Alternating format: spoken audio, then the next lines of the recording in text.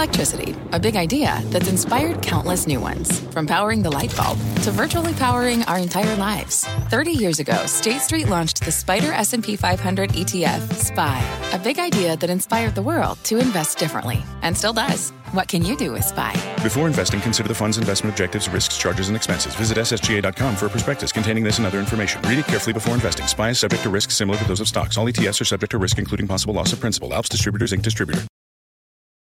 Market moving insight and analysis. Join Jim Cramer, David Faber, and me, Carl Quintanilla, on the opening bell hour of CNBC Squawk on the Street. Good Wednesday morning. Welcome to Squawk on the Street. I'm Carl Quintanilla with Jim Cramer, David Faber at Post 9 of the New York Stock Exchange. Pre-market is stabilizing after Tuesday's sell-off. A lot of moving pieces today. Mega cap tech, Ukraine, First Republic, potential House vote on the debt limit, Brent back below 80. Our roadmap begins with big tech, though. NASDAQ futures rallying after those better-than-expected results from Alphabet and Microsoft. But in this major blow to Microsoft, the UK blocking the acquisition of Activision Blizzard. David is working the phones. We'll get his reporting coming up. And we'll also talk a bit about First Republic. That stock continues its dramatic slide, of course, as that regional bank looks for what is an increasingly unlikely rescue deal.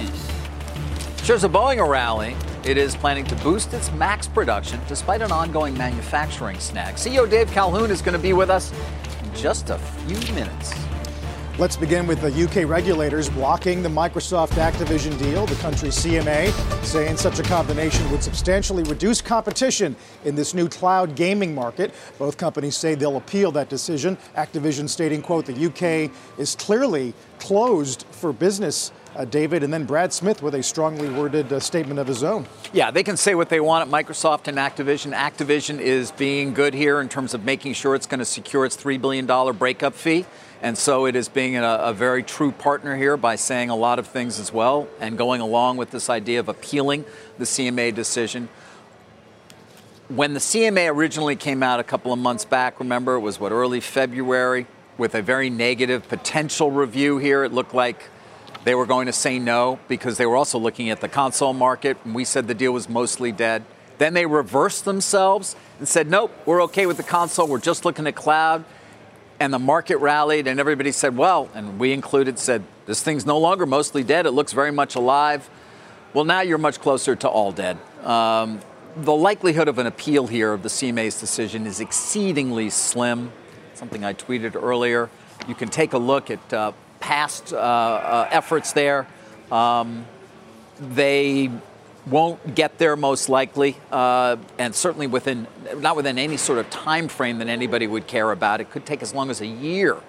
There is no statutory timeline for review. They have to make that appeal within 4 weeks. They say they're going to do it. That's fine.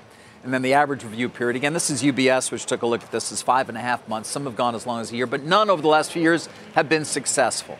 Not one appeal has been successful. And so, guys, it does look highly unlikely that Microsoft and Activision will prevail here, even though there are many who say, what are they doing in the UK? They're basing this on a market that doesn't even fully exist at this point. So their conclusion about it being the most powerful operator in a fast-developing market for cloud gaming, well, yeah, but it hasn't even developed yet. How can you go there?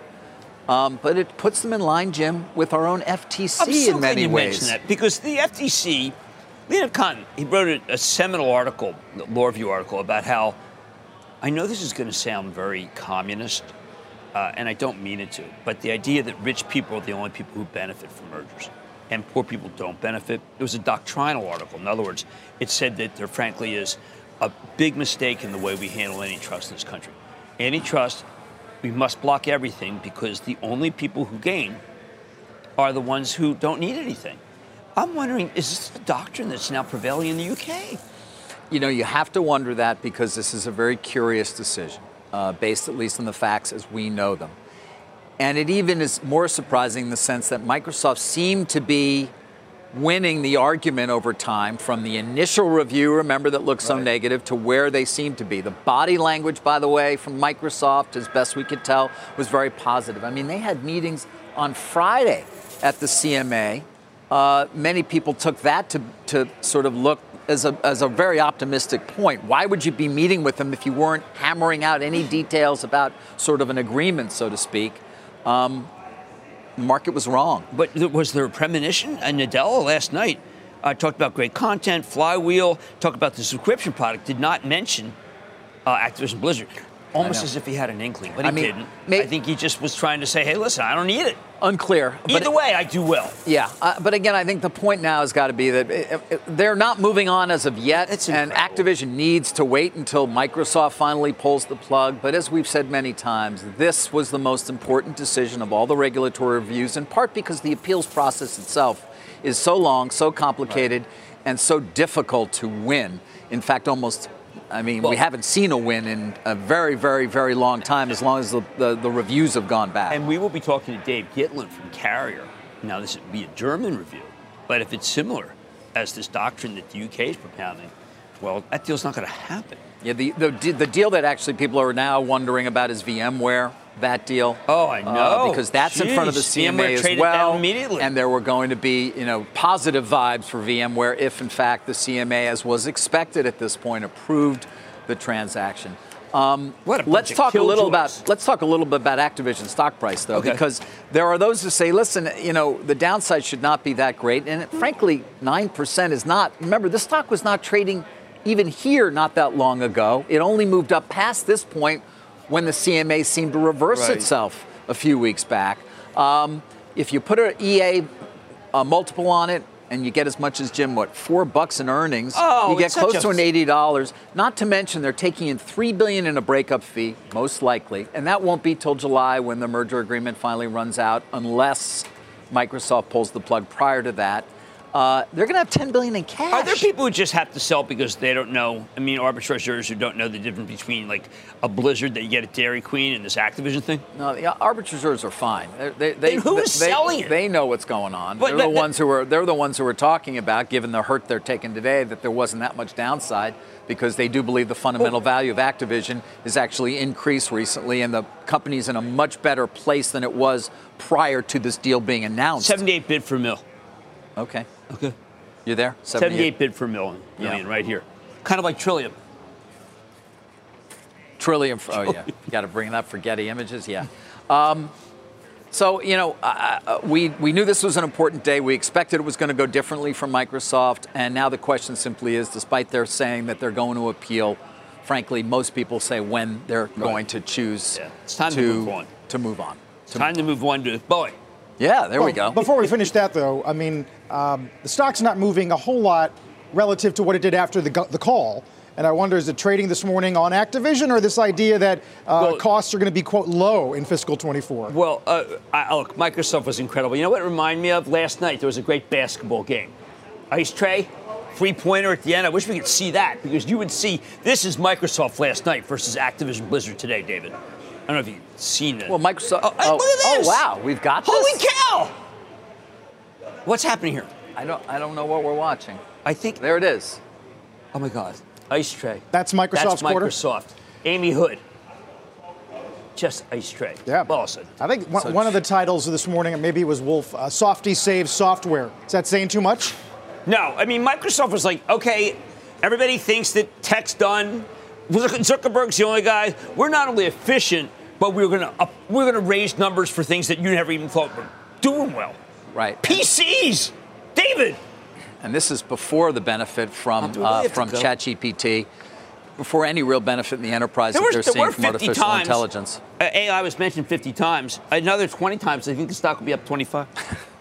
Well, all right, you do Boeing. We'll get back to Microsoft and Alphabet in a little bit. We're not done here. No, we're not done. We should kill the break. I think we're going to. Thank you. But before we do, let's get to Boeing. Rising in the pre-market, wider than expected loss. But the guidance on the 737 MAX is lifting the stock. Let's get to Phil LeBeau, who has a very special guest. Hey, Phil.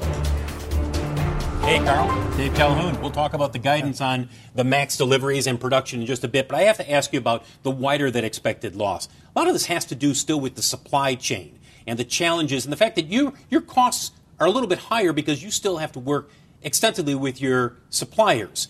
Where is the status as far as that system improving? Well, the gross loss that we've been experiencing over the last couple of years and continuing into this year are still related to a very large pile of rework costs. associated with the finished airplanes that we've had in our possession ever since the MAX grounding. So we started with 450. We're now down in the low 200s.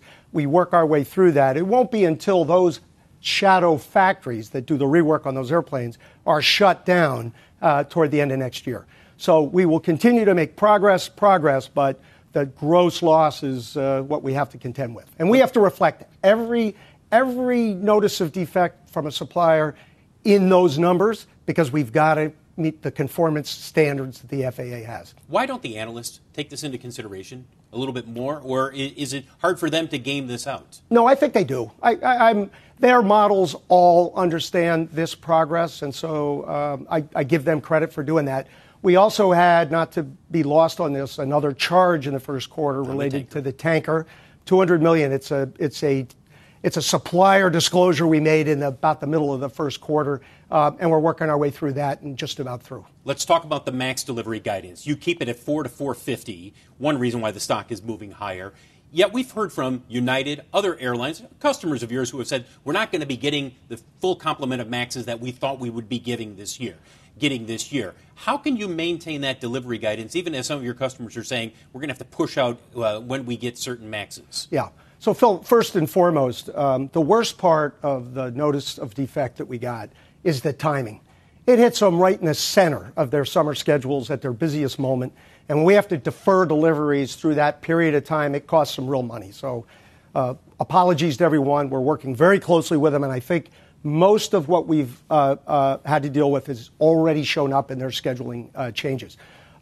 With respect to our annual deliveries, when we gave our guidance, we didn't just assume the supply chain was 100% better on day one.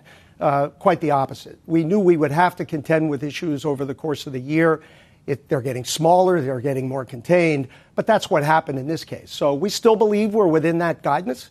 We are clearly going to defer some things from the second quarter and a little bit of the third quarter into the fourth. But on balance, we think we're in pretty good shape to make that guidance. Dave, Jim's got a question for you. Jim? Now, Dave, this seems to be the quarter where people are saying, you know what? They have these problems, but I think that their demand is so strong that we have to stick with it no matter what. Can you talk about, rather than, like, say, a 5-day outlook, how about a 5-year outlook on demand? Well, Jim, it's, it is the right question. We are living in a demand-crazy moment. I think part of it is simply the return of traffic, now the return of China. International traffic continues to accelerate at a fast pace. And the rightful concerns on the part of our airline customers that the supply chain has been constrained and will stay that way. And so the orders now are actually, in many cases, exceeding 5 years of demand. So it is a very robust moment. Our job is to make sure that we're transparent about the constraints that we face and that we don't get too far ahead of ourselves.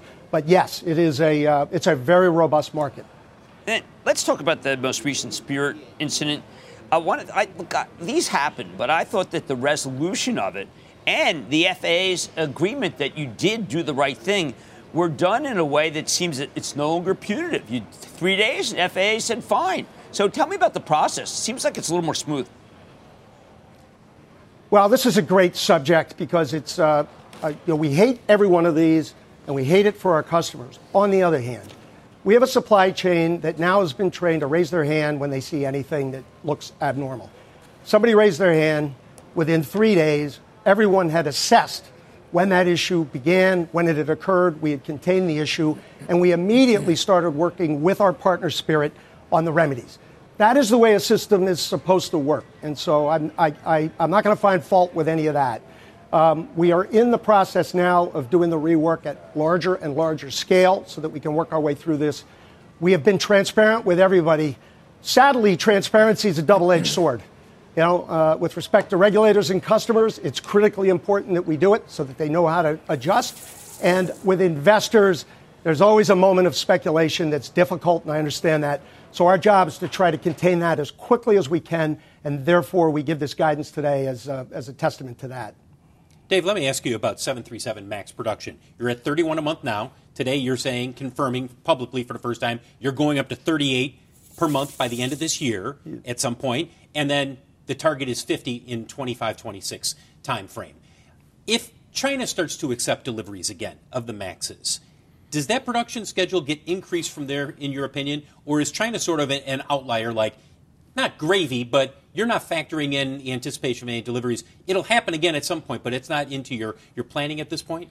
Yeah, it's first of all, with respect to our guidance, we have left it out of our guidance so that our investors could understand what Boeing looks like without it. We continue to work very closely with our Chinese customers. We are making progress. Every operator is flying their MAX today. More than half of the airplanes that they had parked are now flying. So we're in a pretty good place there. And yeah, I do believe that the prospect of deliveries could happen. That won't change our production rates. Our production rates, as I look forward all the way out to 50, are still a function of supply constraints. They are not a function of demand. So the demand part of this one is the longer anyone takes the place orders, unfortunately, those orders are likely to be satisfied in further and further out years. And as you look at China, I know you're not going to put a time frame for when deliveries begin, but paint a picture for the demand that is there right now. Because I'm not sure we understand in this country what it looks like as it opens up and what the airlines there are facing. Well, I mean, they're back to business. Domestic travel is already back to that pre-COVID moment. And they're going to continue to grow. And the international traffic's probably a little over half of what it used to be. And it will grow. And I just talked to a carrier yesterday who talked about increasing their international flights in and out of China tenfold. So this is what is going on. And it's a big part of the demand bump that's out there. Again, for our investors, if this happens and if we're fortunate enough to support China, and we want to support China in every way, if we're fortunate enough, it will simply take some risk out of our forward schedules and our cost curves because we can get back to delivering these airplanes to their intended customers. Dave, Thank you very much. Dave Calhoun, Thanks, CEO of Boeing. On a day, guys, yes, a wider than expected loss, but it's all about the guidance on MAX deliveries this year and MAX production rates over the next couple of years. We'll send it back to you. All right, good stuff, Phil. Thank you so much, Phil LeBeau, this morning. A lot to get to today, including a closer look at quarterly results from Microsoft and Alphabet. We'll talk some First Republic, extending losses after yesterday's nearly 50% plunge, latest on the beleaguered regional bank. We'll talk about some other companies that either affirmed or raised guidance today. Humana, Hilton, ADP, Carrier, Dover, Otis, Boston Properties. When we come back. Every day, thousands of Comcast engineers and technologists put people at the heart of everything they create. Like Oluseyi, a Comcast engineer who grew up bonding with his dad over sports. This inspired him and his team to create AI Highlights technology that uses AI and machine learning to detect the major plays in a sporting event. So millions of fans have a way of catching up on their favorite sports. Learn more at ComcastCorporation.com.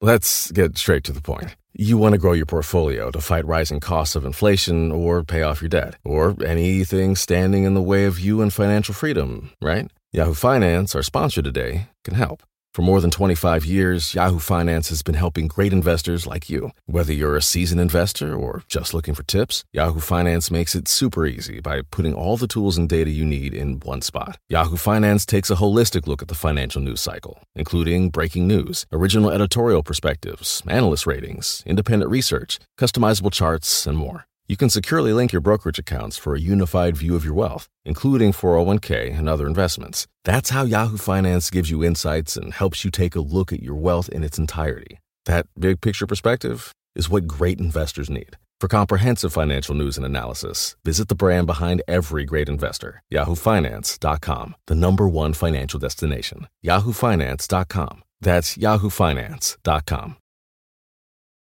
Welcome back. We're keeping a close eye on shares of First Republic, at least as a reflection of investors' beliefs about the ability of that bank to continue as a going concern, essentially. $7 a share, not much equity value left. Yesterday, of course, we first reported about a plan that First Republic was pursuing, hoping to get the government's help as well and pressuring a number of the nation's biggest banks to step up and buy loans and securities from its balance sheet at a higher price than they otherwise would get in the market, and therefore help it to clean up that said balance sheet in order for it to go out and raise equity. Problem is, at this point, as best I can tell, and as our sources close to CNBC can tell, there does not appear to be a willingness on the part of, for example, the White House or Treasury to really pressure those banks to try to come to this table to formulate this plan, this asset sale plan from First Republic that would essentially help it to heal its balance sheet. And so the clock is ticking. And we simply don't know at this point what that will mean, whether the bank will be successful in navigating the days ahead, or whether the FDIC, Jim, will have to simply say, you're done. Which, of course, would then result in a $30 billion hit to the FDIC's fund, most likely. Assessments on those same very banks that would potentially have been asked to come to its assistance, that already did to a certain extent back on March 16th when they deposited $30 billion at the bank to try to bolster confidence. JP Morgan alone is about 11% of the FDIC insurance fund. So if there's an assessment, it gets assessed 11% of whatever that is. Well, David, how about the let's say, flailing offer that First Republic's giving these banks to you can get some equity, maybe you can get something going on if you give us more money, or is that just good after bad? Their feeling is, listen, you don't get the assessment you otherwise will if we're actually taking over. You don't deal with the risk of another bank failure and what that will mean to the system. By the way, you're a depositor here, and it is going to require the FDIC to essentially change its definition in terms of it's going to require them to make a systemic exemption to allow all deposits to be covered. I mean, will they actually say no? They won't. God, unlikely. The precedent here for these guys. Unlikely, but. Okay, how about the loans, which nobody would want, I imagine, because they were offering mortgages at terrible rates for the bank and great rates for the rich. Yeah. Well, the bank, I mean, that's the other side is that many of these large banks will say, well, we're getting the customers anyway. The wealth advisors are already moving over to our platforms. No. The assets are already moving. We're going to be able to move in on your mortgage business and your high net worth client base over time. So why are we going to put anything up to save you to be able to compete against us in the future? When Jamie Dimon puts a deposit in, doesn't he expect that the bank itself will start discussions, finding some deep-pocketed investors, making some moves? Well, the problem, what did they do? They brought Tom Barrack in. Yeah, the problem all along has been that finding a buyer, as we've said, was virtually impossible without a government assistance of some kind, because you would take such a big hit to your own book value, given the write-downs that would have to take place on their assets. $25 billion is the number I've been using for quite some time. That's what I'm hearing. So it's getting close now. We've got to stay focused on it. That said, and again, the reason the government may be very reluctant to get involved is it's not seen as a systemic risk. No. It's weeks now, Carl, since the mini banking crisis really occurred, and they've given the market time to adjust. Right. Well, look at PAC-W today, which the desk commentary argues is more Western Alliance than FRC. Right. Well, look, I do blame FRC. I mean, I do think that they, at certain points, should have been flagged for what they were doing. We did know that they were lending against pre-IPO. But what I really didn't care for, David, you can attest to this, is there actually, I would say, arrogant attitude. Kind of, what are you worried about here? We have rich people who love us. First Republic. Yeah, we have rich people who love us. You don't feel that they had the necessary focus and attention in terms of where they were really after, it was right after Signature Bank. We've been talking about this for months now. Because when you don't think that they shared that concern? No, it's just that when they get that money, they were like, hey. What money? The deposit money. Yeah, the deposit money was just, it's deposits. It wasn't equity. Well, I just think that they'd handle it as problem solved. Well, no, nobody thought. I don't think. Well, it clearly wasn't. It was a hope that it would change the psychology around the bank. Psychology. Yeah, but it did stem the deposit flows. Well, I saw a lot of hedge funds come on and say you got to buy it at 15. There were a lot of 15 buyers. They felt very confident. Go back to the tape. There were a lot of Celtics. They thought they'd outrun this.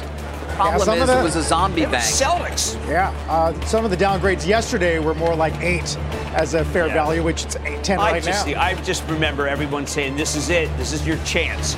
David, the train was leaving the station. Yeah, it didn't. The hedge funds. It didn't leave the station. They thought it was hasn't made it out. It was turned out to be too early. Yeah. By the way, 7.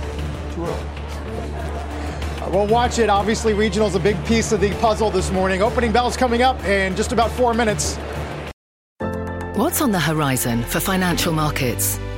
At PGIM, it's a question that over 1,400 investment professionals relentlessly research in pursuit of your long-term goals.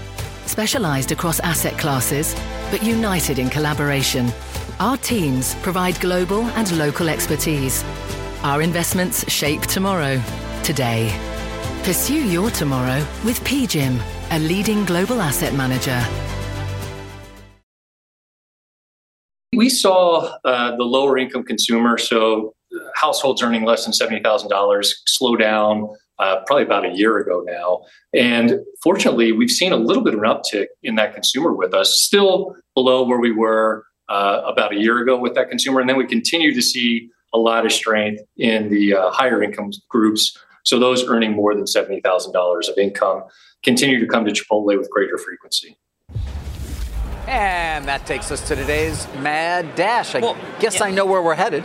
Well, I want to be clear. That was probably the only even slightly negative on what was an amazing call. Now, David, I don't know where you are on the El Pastor. You know what that is? Well, I mean, I had it yesterday. It's like fantastic. But this is the first time that I actually heard on a call saying, listen, we have some meals that people love. And maybe we'll continue. I immediately called Jack Hartung, the CFO. I said, we need the El Pastor. I'm not kidding. This was an actual, we have really good food. People love us. Avocados are down in price. We've got throughput. They have a new clamshell, David, that makes chicken much faster.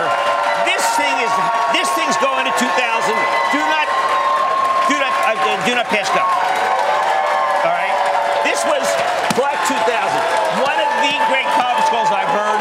And every time they try to pin Brian down, he goes, listen, we've got a program. It's working. You've got to listen to this call. You've got to. Chipotle, the love of the food. I want everybody who reads this is going to order right now. I love there was a little throwaway line which says, hey, we have to put up a lot of stores because there's so much demand. Remember those days? It's nice. Right? Nice to have a lot of demand. No FTC, no shade down, no commercial real estate. There you go. I heard about every other word, but I'm sure it was good. It was such a great loud in here call. this morning. He really likes Chipotle, yes, Carl. Margins were good. Yeah. Oh, my God. It was... He likes eating there. He likes sleeping there. He likes the stock. No, I never had to sleep in their lot because they didn't exist. I slept in McDonald's lots. By the way, Dave, we didn't even get to Boston Properties, which was good. But first, opening bell, the reason it's so loud down here at the big board, it's Room to Read joining us, ringing the bell, supporting girls' education and literacy. At the NASDAQ, it's the Fresh Air Fund, providing outdoor experiences to New York City's underserved children. Jim, we were mentioning the number of companies that had upward guidance, and you're right, BXP is one of them. It's not supposed to. I mean, it's one of those conference calls at Boston Properties, a huge REIT, skyscraper REIT. And David, you're on the call, and it's good. And you're saying, no, it isn't. Stop it. Don't say those good things. You can't. You've got to be negative. And then you're with Judy Marks from Otis. It's good. You said, no, come on, man. You can't say good things. The reason you're talking about this is not because of the size of these companies is small. Is because of the it's because of what it means for commercial real estate. Well, I'm just saying it. And the takeaway is more positive than perhaps a lot of what we hear, because every day in the marketplace, all you hear is it's bad and getting worse. Yeah, tech and life sciences buildings are good. Modest guidance. But remember, they've been saying this, Boston Properties. They spoke about a month ago, and they said things are good. And they talked about the Salesforce Tower and all the demand. I guess what I'm saying is that the reports of commercial real estate being dead are premature. Well, I wouldn't want to own an office building in a major metropolitan area if it was a B or anything. No, I can't. Of course I can't afford it. Well, I might be able to at some point. Somebody might be willing to give it to me. Okay, so they might hand me the keys. The land is worth 40% of the building. So if you knock down the building, you get 40%. To convert is a level of square foot that costs so much that you need whatever happened with this Deutsche. People should come to New York, see the Bankers Trust building next door to us, because they turned it. It's one of those beautiful. This is one wall? Yeah, one wall, and also the old AIG building. Yeah, down the street City there. Service. Yeah. Those cost a fortune. One wall but they is do really There's nice. 40,000. There's 40,000 different offices that could be used. But anyway, I just felt a little better about commercial real estate after I read BXP and after I talked to Judy Marks. All right. Let's talk about a mega cap, which we haven't even mentioned, Alphabet. How is it we haven't mentioned that? Well, because we had Boeing at the top. We had to talk about Microsoft. Obviously, growth at Azure was 27%, I think. It was the lowest growth they've seen, but, right? I thought Azure was 31. 31. Sorry, I'm getting. They had an amalgam. I apologize. They had an amalgam. Let me defer to Carl on the numbers because I may have misremembered. But Google Cloud broke out. Now, I heard some naysayers saying, well, they put apples and oranges. Give me a break. Well, they actually made money for the first Thomas time. Kurian is just, he's killing it. And I thought this conference call was just fantastic. I thought Ruth Porat was finally listening to those critics. Me. Does that mean that Alphabet is going to cut more jobs? Well, I think that when you say they're listening, not hiring, that'd be a hard job to get. And by the way, Microsoft shares couple which are up billion in dramatically. charges. But take a look at Alphabet. This is the beginning of what I regard as the Google Cloud YouTube era. YouTube, they finally started talking about the NFL. I was trying to say, do you guys know it's the greatest property in the world? They bought the NFL package. I know, but YouTube revenue was down 2.6. But this is about to change with the NFL package. I think everybody's scrambling to get it. But that's brand advertising. That goes away early. It's not as strong as resilient as search advertising. It's not unexpected. I don't know why that's going to improve just because they own the NFL. But they did better. Package. I mean, they had more users. I'm sorry. I'm not buying into the I have been negative on Google. I've been ripping them. I thought Ruth Porat answered on Ruth Porat's the CFO, many issues in terms of trying to finally get RAIN costs in. Well, Ray J goes to 130 from 119. Yes. Morgan Stanley goes to 140. I guess the question is, would it be higher if Ruth hadn't said that CapEx will be modestly higher? No, it wouldn't have been. That was terrific. Yeah. The buyback matters. But, David, if you want to know what really matters, how about this? We're talking about cloud. We are I'm over here. I don't know what you're looking at. I'm looking for my earnings reports, but I don't have them. Okay, but how about this? Yeah. This is Sundar saying this. He goes, we are the only cloud provider to announce availability of NVIDIA's new L4 Tensor Core. Now, the only better one was when Satya said that they, too, are on NVIDIA, powered by NVIDIA. That's what this conference call was about. Alphabet's Google Cloud, powered by NVIDIA. All right, so you come out of this quarter more positive on Alphabet. Absolutely, you can. I mean, you're sitting there, I'm screaming at Ruth, look, do this, do that. She exceeds me, raises me, and I'm supposed to say, no, it's not enough? What was overall revenue? Did they have revenue growth? What was it, 2%? At Alphabet? Yeah, they had 2.6%, maybe? Revenue up 2.6, the fourth lightest in company history. Yeah. Look, they talked what am I paying for a 2.6% grower there? Well, you're just seeing the beginning of what I call a significant multi-year effort underway to create savings. That was the theme. Look. Okay, so I shouldn't even be looking at the revenue number. I should be looking at the earnings number. Because it's going to continue to go up even if revenue's down. Costs were out of control. They admitted the costs were out of control. I think Amazon is going to admit the cost. I think, David, this is the year of efficiency, not just for Zuckerberg. Others have heard the call. Mm-hmm. And Alphabet's talking about efficiency, which is not something I've ever heard from them. Okay. I've heard of inefficiency. I've heard of reckless spending. I've heard of I don't care about Wall Street. I've heard of arrogance. Aren't investors, though, going to be very much focused on their franchise in search, their monopoly in search, whether it's under siege, whether Microsoft has and will continue to have a lead on them as they really start to deploy ChatGPT in the enterprise? Well, that's all the negatives, absolutely. And I know that, but I thought that AI could be meaningful for them. No, I mean, it may be that they had better than expected operating margin, which matters because they've had worse than expected operating margin. They had strong cash flows. Ruth announces a $70 billion share purchase. Look, when you just sit there and just say, I used to believe in Ruth, but she has to do this, this, and this, and she does more than that, I'm not going to say, well, she didn't do it. I'm not one of those move the goalpost kind of people. Where do you think it'd be trading if not for the buyback? Right. I still think it's going to go higher from here, so I would say it would be, this is the level where people are still too bearish. It was up 3 last night. I like the call. I hear all the things that everybody's saying. But I thought that Google had gotten to the point where they were completely out of touch. And I have just said to them over and over again, you got to fire some of the people that you hired. You hired so many people last year, but $2.6 billion in charge to make things more rational. I don't think you can get a job that. I bet you 2 people leave for every one they hire. Yeah, and they're rationalizing a lot of real estate. Yes. Ruth Porat, though, did talk about how cloudy the outlook is in the back half. Take a listen to this. In terms of the operating environment, our results in the first quarter reflected ongoing headwinds due to a challenging economic environment, and the outlook remains uncertain. The point we're trying to underscore is there's uncertainty in the economic environment, and so we saw some headwind from slower growth of consumption with customers really looking to optimize their costs given that macro climate. She's not ebullient about it. No, and Microsoft was, because they had these business lines that should have been hurt by the fact that there's been unrelenting cost takeout by companies that use their just basic service software. I felt this was more boilerplate than people realize. I've heard this from a lot of people. Nikesh Arora last night, who is now wasn't his earnings call, but this is Palo Alto saying the same thing. It's very difficult and dangerous, I think, even to say that things are not uncertain. You got to use the word uncertain at least 4 or 5 times, David. I'm certain they used uncertain. Things are. They are uncertain. They weren't uncertain at Microsoft. They have to admit. I find that they're almost always uncertain. You know what really is uncertain? The deal with Carrier? No, the future. Future tends to be uncertain. Future's uncertain. Yeah. Well, the real visionaries don't say that. I guess they don't. And the crazy people. I have found through experience that the future is uncertain. Well, there you I can share that with you. It's going to be a good call one day if a CEO says the future is quite certain. The future is now. Great future is now. Can I go to a name that we don't talk about that often, Jim? Yeah, somehow you're going to know. All right, go ahead. Make it sounds like, give me something here. Do an envelope? Give me this.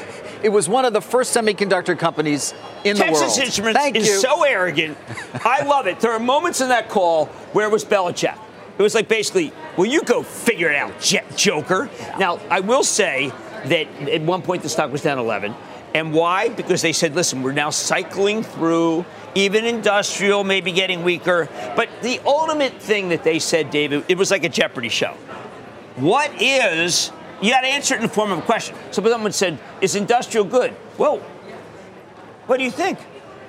Everything was in the form of a question.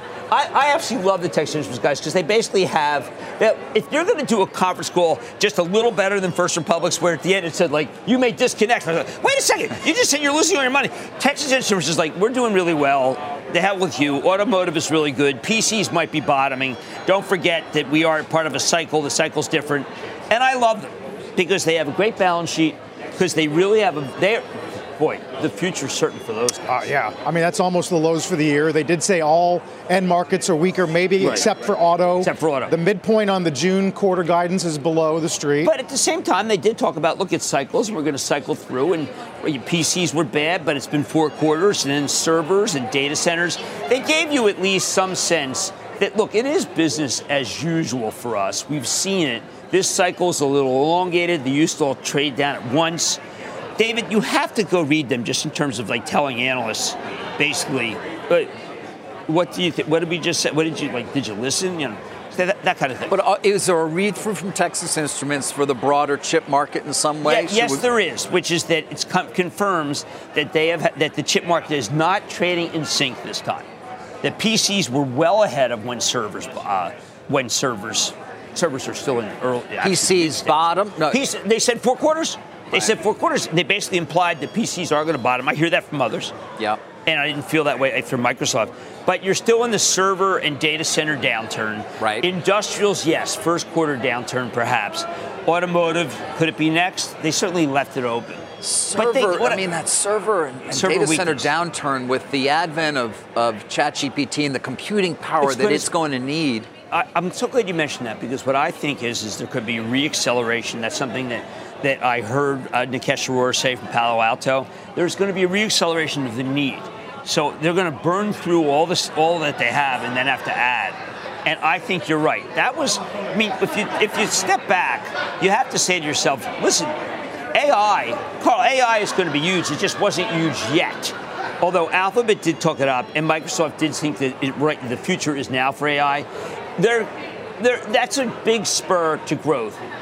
And it was mentioned several times subtly that it is as big as when you first got a new cell phone. When you first got a cell phone. It is big. We don't want to underestimate it by any means. Take a look at First Republic, by the way. Halted here at really? 683. That's just imbalances. All right. Imbalances. Not news. No. Not news. Jim, it does raise the question then whether yesterday's sell-off was just last-minute hand-wringing in front of Google, Microsoft, are we back on track at 4077? Well, I thought that there were a lot of good quarters yesterday, and nobody cared about them because people were starting to read into how big First Republic is. We have been saying, David has been saying, literally for 2 months, that no matter what you think, this is not systemic.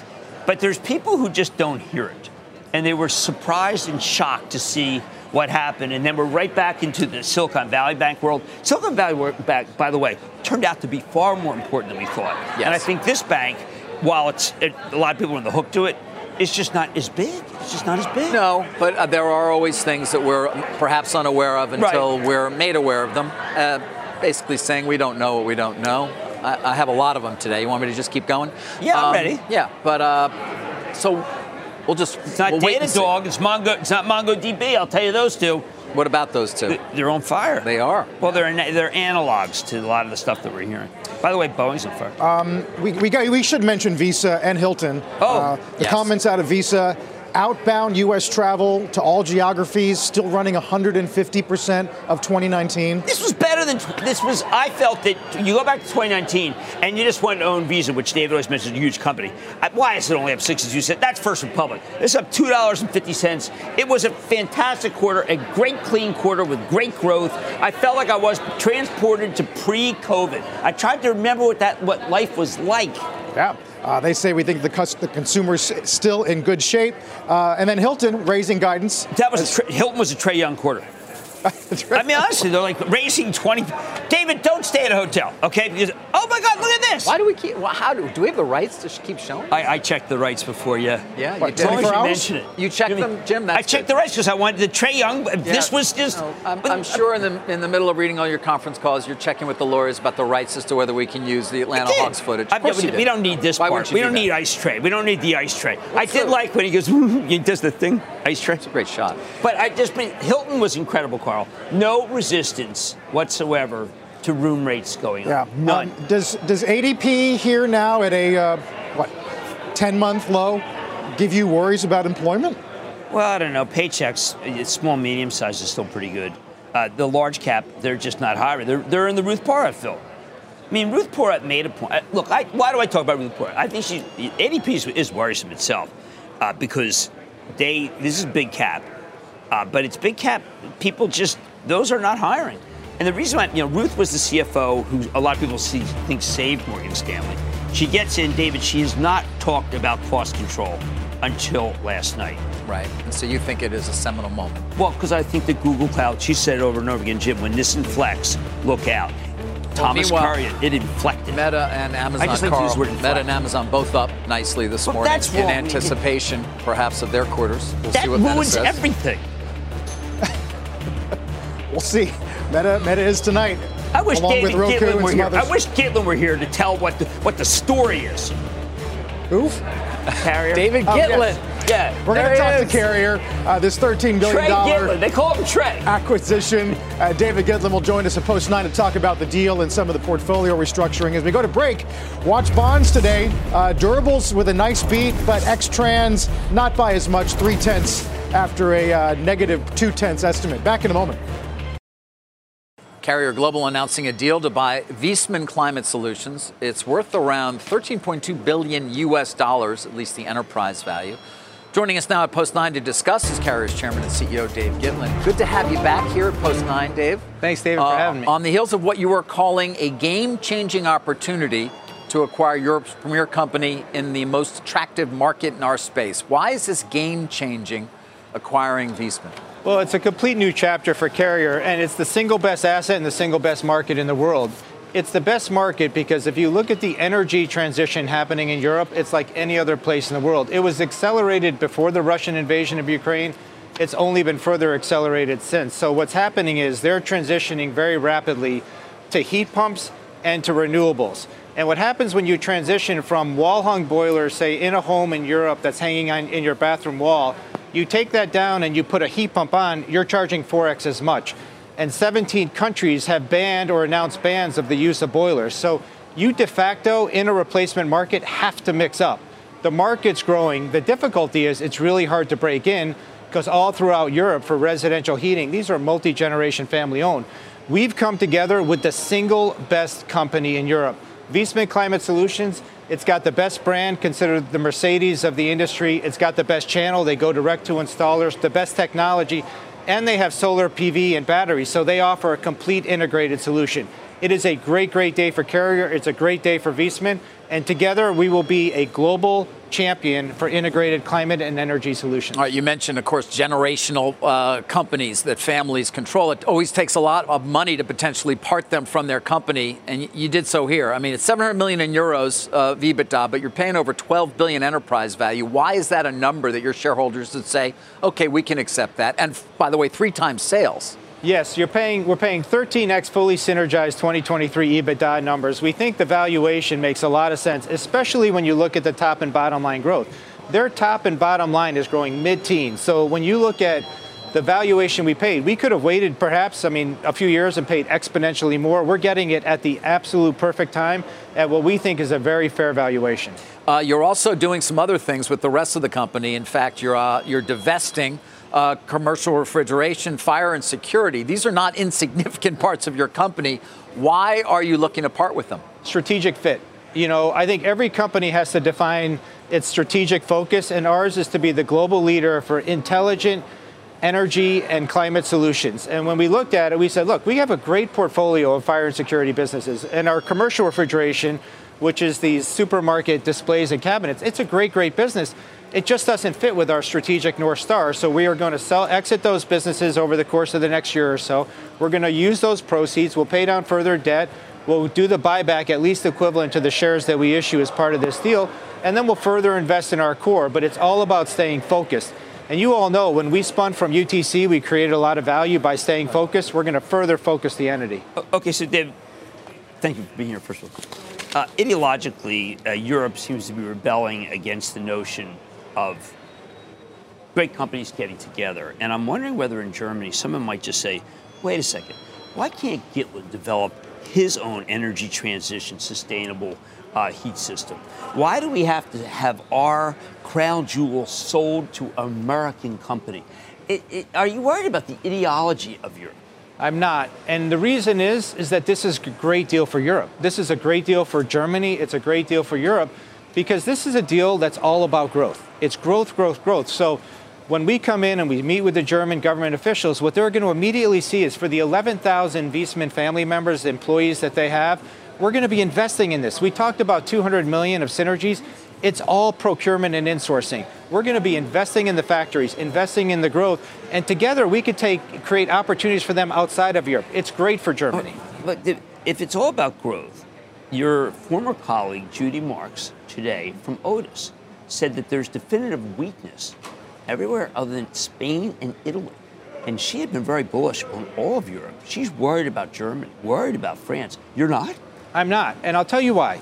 Is that in a world where you guys are on air every day talking about global economic concerns and potential recessions, people are looking for reliable, sustainable growth. If there is any market in our space where you can go to bed at night knowing there's growth, it's European residential heating. It is the most attractive market, and it's the market we're not in because it's a 90% replacement business. When your heating fails and you're in Germany in the middle of the winter, you're sure as hell going to replace it. And what are you going to replace it now with is a heat pump that you're spending 4x as much on than you were on the boiler. So even if they didn't gain any share, even if that the heat, the no unit growth, the mixed growth itself has to drive growth. So I'm not worried about what's going to happen in the various countries within Europe at a macroeconomic level.